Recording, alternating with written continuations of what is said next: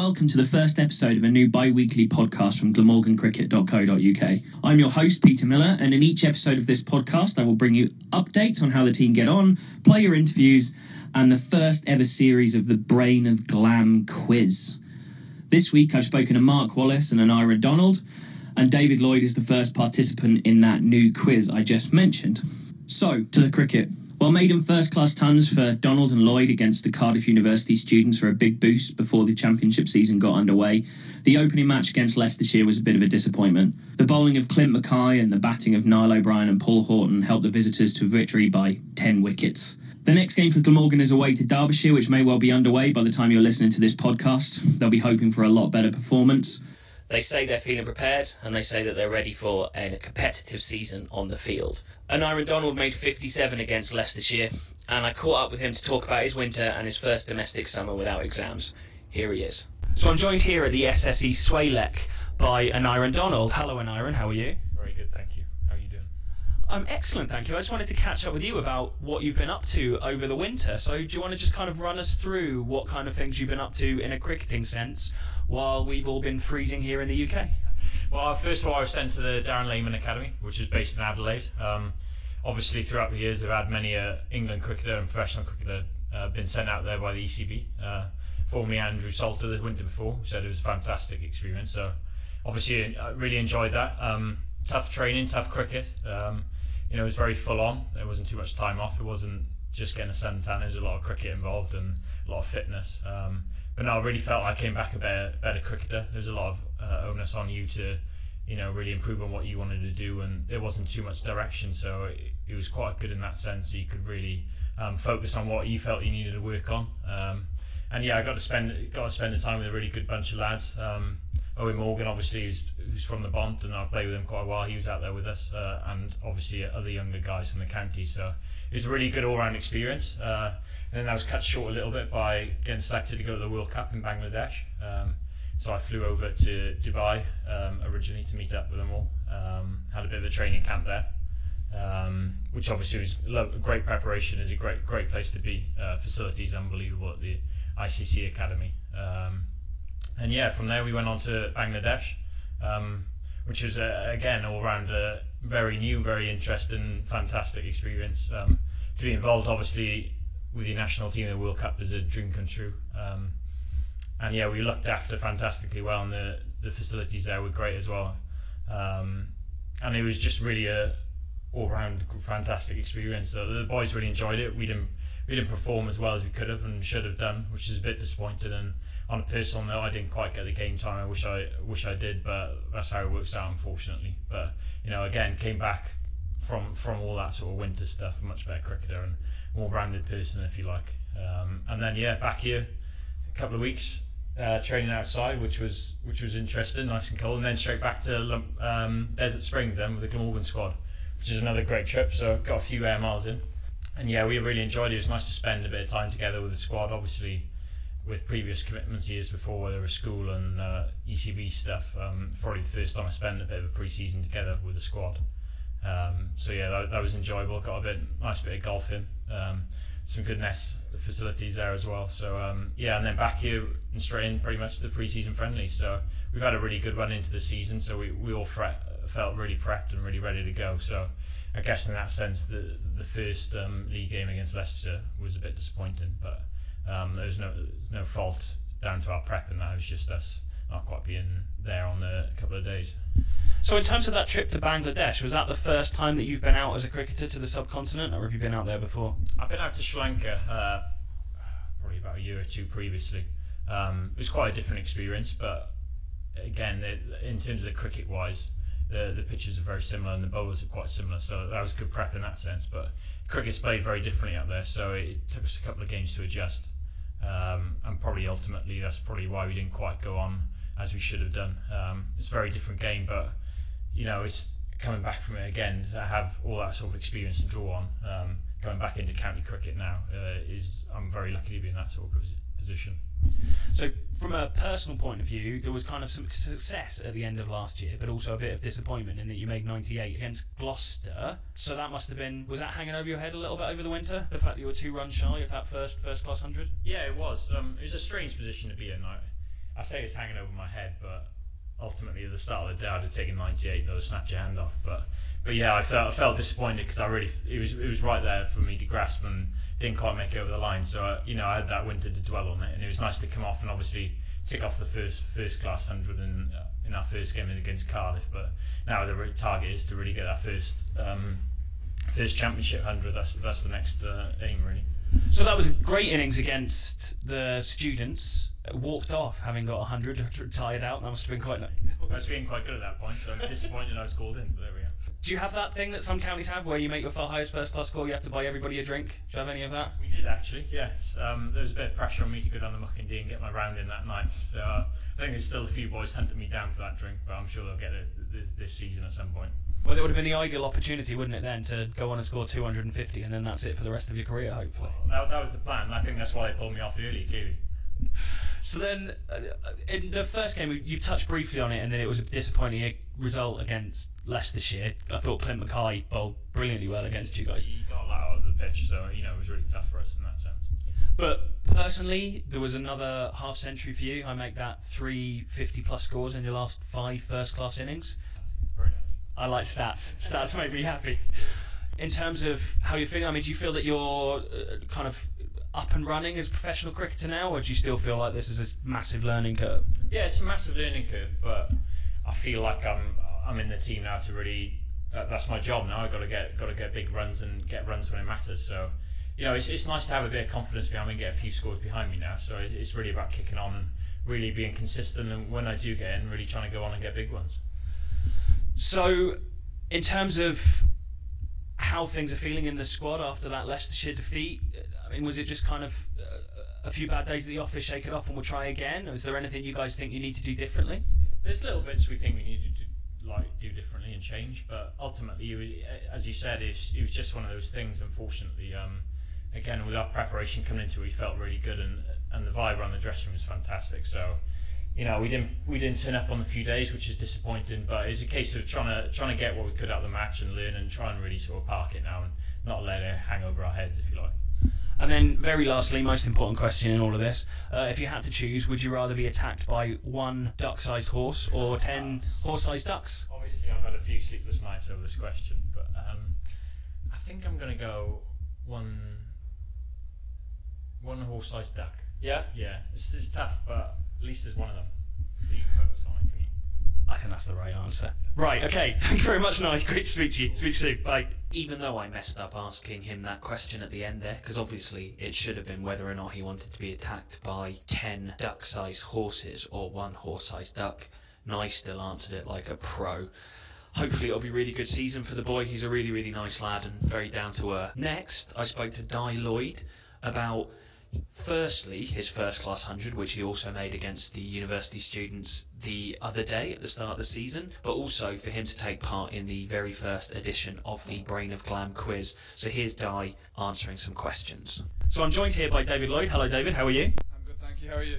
Very well, very well. Congratulations on your first class 100. Pleasing? Yeah, it's obviously nice to get over the line and to get the first one. Can hopefully follow on by getting a few more this season, which would be very nice. And also the addition of your seam bowling, which has come on leaps and bounds in the last couple of years. Is it nice to have another string to your bow? Yeah, obviously it helps. Say if I'm not performing with the bat, then obviously I can try and do it with the ball. Yeah, like you say, it's another string to my bow, and hopefully I can keep on improving it. Well, the plan for today has got a bit of a quiz for you. Cricket questions. Hopefully they won't be too hard. You've got 90 seconds, and there's a theoretical 20 points. Okay? I promise they're not that hard.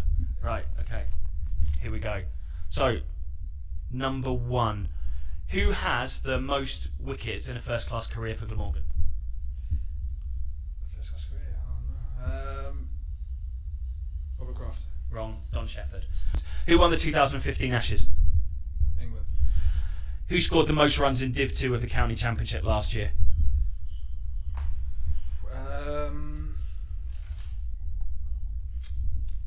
Sankara? Ashwell Prince. Most runs in Div 2 last year for Glamorgan? I'm going to say Jack Rudolph. Colin Ingram. This player with the highest test averages, 99.94. Who is it? Tom Bradman. Correct. Highest first class score for Glamorgan in 2015? Graham Mike. Correct. Most wickets in Division 2 for Glamorgan last year? Michael Hogan. Correct. Which county plays at Grace Road? Leicestershire. Correct. Name one of the 4 teams that Glamorgan beat in the Championship last year. 1. Yep. 1 of 4. Sorry. Correct. Who are the current county champions? Division 2. Division 1. Division 1, Yorkshire. Correct. Who won the 2016 World T20? West Indies. Correct. Which fast bowler has signed for Glamorgan for the 2020 in 2016? Sean Tate. Correct. Name one of the 2 teams who will play ODIs in Cardiff this summer. Sri Lanka and Pakistan. That's both. I'll give you 2 points there. Well, I'm going to fit one more question in before your time's up. Who's Australia's current Test captain? Steve Smith. Correct. So I make that 11. Well done. You pleased with that? Good effort. I suppose I finished strong. The start was quite slow, and it took me a while to get off the mark. I'm a little bit disappointed, to be honest, as a Welsh lad that you didn't get Don Shep, but Yeah, I knew it was him, but at the same time I thought maybe a trick question, I'm not too sure. thank you very much. Good luck for the rest of the season. Cheers, mate. Cheers. Next, I caught up with Mark Wallace, who not only is he a former Glamorgan captain, a long-time pro at the club, but also chairman of the Professional Cricketers Association.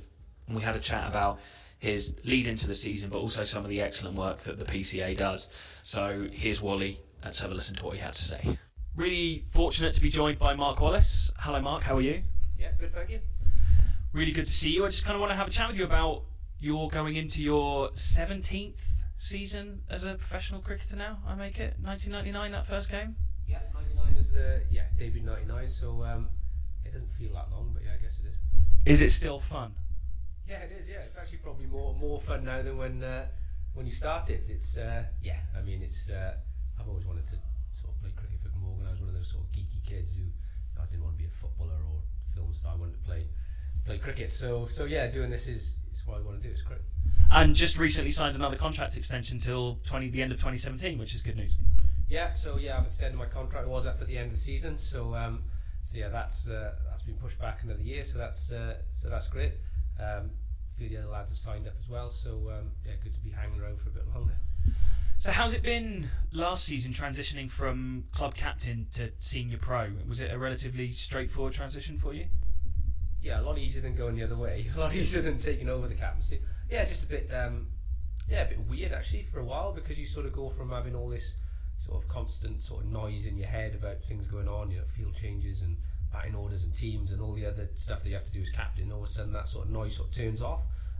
So a bit odd, but yeah, good. I think it was a good decision to sack me, I suppose. No, it was the right time to change. Have a new voice, new captain in. Jacques was great, so hopefully I helped him a little bit. We get on pretty well, so yeah, it was different, but it was good. So obviously the Jack Crofty partnership in the dressing room, how are you finding that? Is it a nice environment for you guys to be in? Yeah, it wasn't so nice after we lost the first game, obviously, but I mean, they're Crofty's been here a long time and Jack's been here a few years now, so they they get on well. They'll work well together. Obviously Crofty knows the club inside out, and he'll be looking to put his stamp on things as coach. It's still very early days for him as a coach, though he's been here for so long as a player. He'll want to be making his mark as a coach. He wants to be a very successful coach along with being a very successful player as well, so I'm sure he'll get there. And you mentioned the fact that this was the first game was a loss to Leicestershire. In terms of how you guys go forward from that, is it just kind of write off bad few days at the office, move on? Do you think there's things that you can learn for the next game against Derbyshire? Oh, look, there's always things you can learn from wins or losses. I mean, I think the bottom line the last game is we were under par in all 3 disciplines really, and they played very well. To be fair, they had a new look side, and they they were very good value for their win. As far as our own performance, like I said, we were under par across all disciplines. We were pretty disappointed not to get a bigger score with the bat first innings. Maybe one of our batters get 100. We weren't at our best in the field and were a little bit rusty with the ball, but you're better off being in that position early on in the season when you've got time to rectify it than maybe get into a slump mid-season. So yeah, obviously disappointed to start off on the wrong foot, I guess, but yeah, there's a lot of cricket left to play. away from the cricket field, one of the things I was really keen to talk about, and I think one of the things that needs to be spoken about as often as possible, is the really good work that the Professional Cricketers Association do, which you're chairman of. Could you just kind of let people know the kind of things that happen in the off season? I know you've had some talks and stuff. What kind of things are you most proud of that the PCA are doing for pro cricketers, both current and former?